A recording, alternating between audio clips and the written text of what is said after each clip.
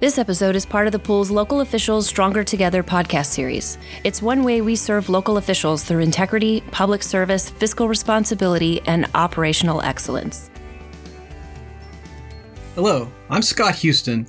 I'm the host of the Risk Pool's Local Officials Stronger Together podcast series. En español, soy Scott Houston y estoy muy emocionado de presentar la serie de podcasts Funcionarios Locales Más Fuertes Juntos de Risk Pool. Este episodio especial en español es presentado por el abogado de la ciudad de Mission y miembro de la Junta de Risk Pool, Víctor Flores. Víctor, mi amigo, vamos. Hola, soy Víctor Flores y soy uno de los directores de la Junta de Síndicos de TML Risk Pool. Soy invitado hoy porque el 40% de los tejanos son hispanos y más de una cuarta parte de los tejanos solo hablan español. Queremos que sean tan informados y seguros como cualquier otro tejano.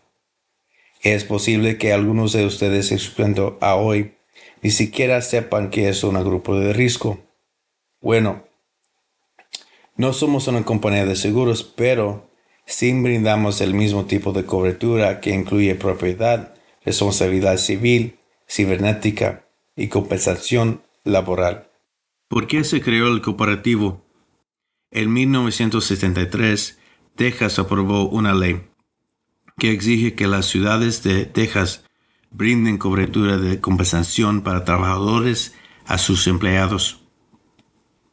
En ese momento, la mayoría de compañías de seguros tradicionales se negaron a hacerlo. Por esa razón, la ley también autorizó la creación del primer cooperativo de riesgo estatal en los Estados Unidos, que fue el antecesor del cooperativo de riesgo TML Risk Pool, como lo conocemos hoy. Realmente el cooperativo brinda cobertura de compensación para trabajadores a casi 2.400 gobiernos locales, que emplean a 200,000 empleados del gobierno local, incluidos 34,000 socorristas. Somos una junta de síndicos de 18 directores compuesto principalmente por funcionarios de la ciudad, incluyéndome a mí. Superviso a 250 empleados del cooperativo que administran las coberturas. Bueno, ¿y por qué este episodio en español? Muchos trabajadores de la ciudad hablan inglés como segunda lengua o no hablan inglés. Pero no importa el idioma que hable, estamos aquí para apoyar un ambiente de trabajo seguro. La declaración de la misión del cooperativo es ofrecer y proporcionar a los municipios de Texas y otras unidades del gobierno local una fuerte, estable y económica de financiamiento de riesgos y servicios de prevención de pérdidas. Hoy quiero referirme a la segunda parte de la declaración de la misión del cooperativo, que es brindar servicios de prevención de pérdidas. Entrevistaré a Johnny Vera, uno de los representantes de prevención de pérdidas del cooperativo que trabaja en el Valle de Río Grande.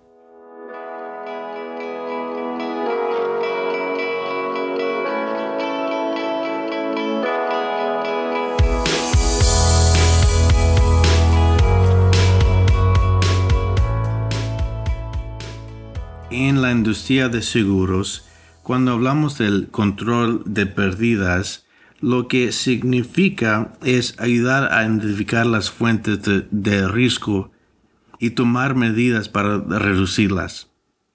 El departamento del cooperativo se llama Loss Prevention o prevención de pérdidas.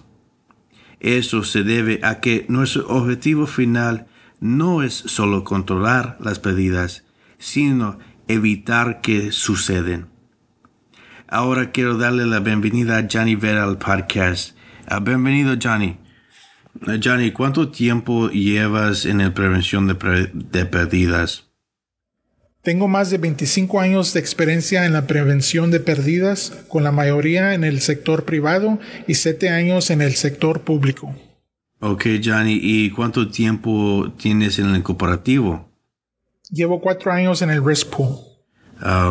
Johnny, ¿cómo pueden usted y el equipo de prevención de pérdidas ayudar a los funcionarios de la ciudad a evitar accidentes, lesiones y daños a la propiedad? A través de visitas individuales podemos analizar los esfuerzos de su ciudad, revisar el historial de pérdidas y brindar nuestras recomendaciones aplicables a sus exposiciones u operaciones. ¿Qué suele conllevar una visita así? A trabajar juntos podemos visitar varios departamentos y familiarizarnos con las operaciones y hacer nuestras recomendaciones en consecuencia.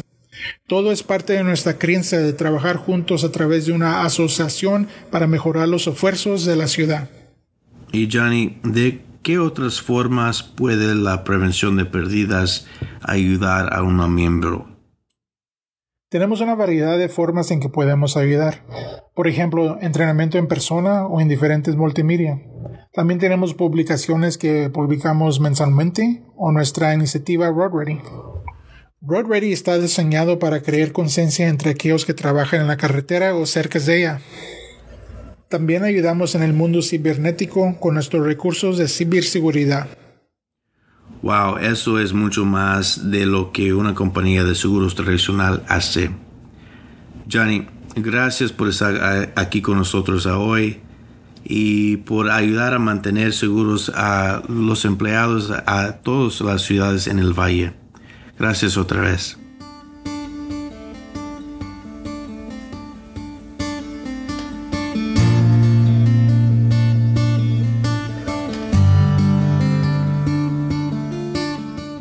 Ahora vamos a hablar de sus elementos de acción para este episodio de hoy. Y nomás son dos.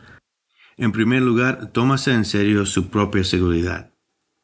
Para eso puedes visitar al www.tmlirp.org y hacer clic en el borde Gestión de riesgos para obtener más información. En segundo lugar, comunícase con Johnny o cualquiera de nosotros en el cooperativo con preguntas sobre formas de mantenerse más seguro. Eso es todo por ese episodio. Soy Víctor Flores. Gracias por su atención y que pase un buen día. To review written materials associated with the presentation or to ask Scott a question, please visit www.tmlirp.org and click on the Stronger Together podcast link. Please remember that the information in this episode is provided for informational purposes only and doesn't constitute legal advice. We recommend that you review the podcast and the accompanying written materials with your attorney prior to taking action.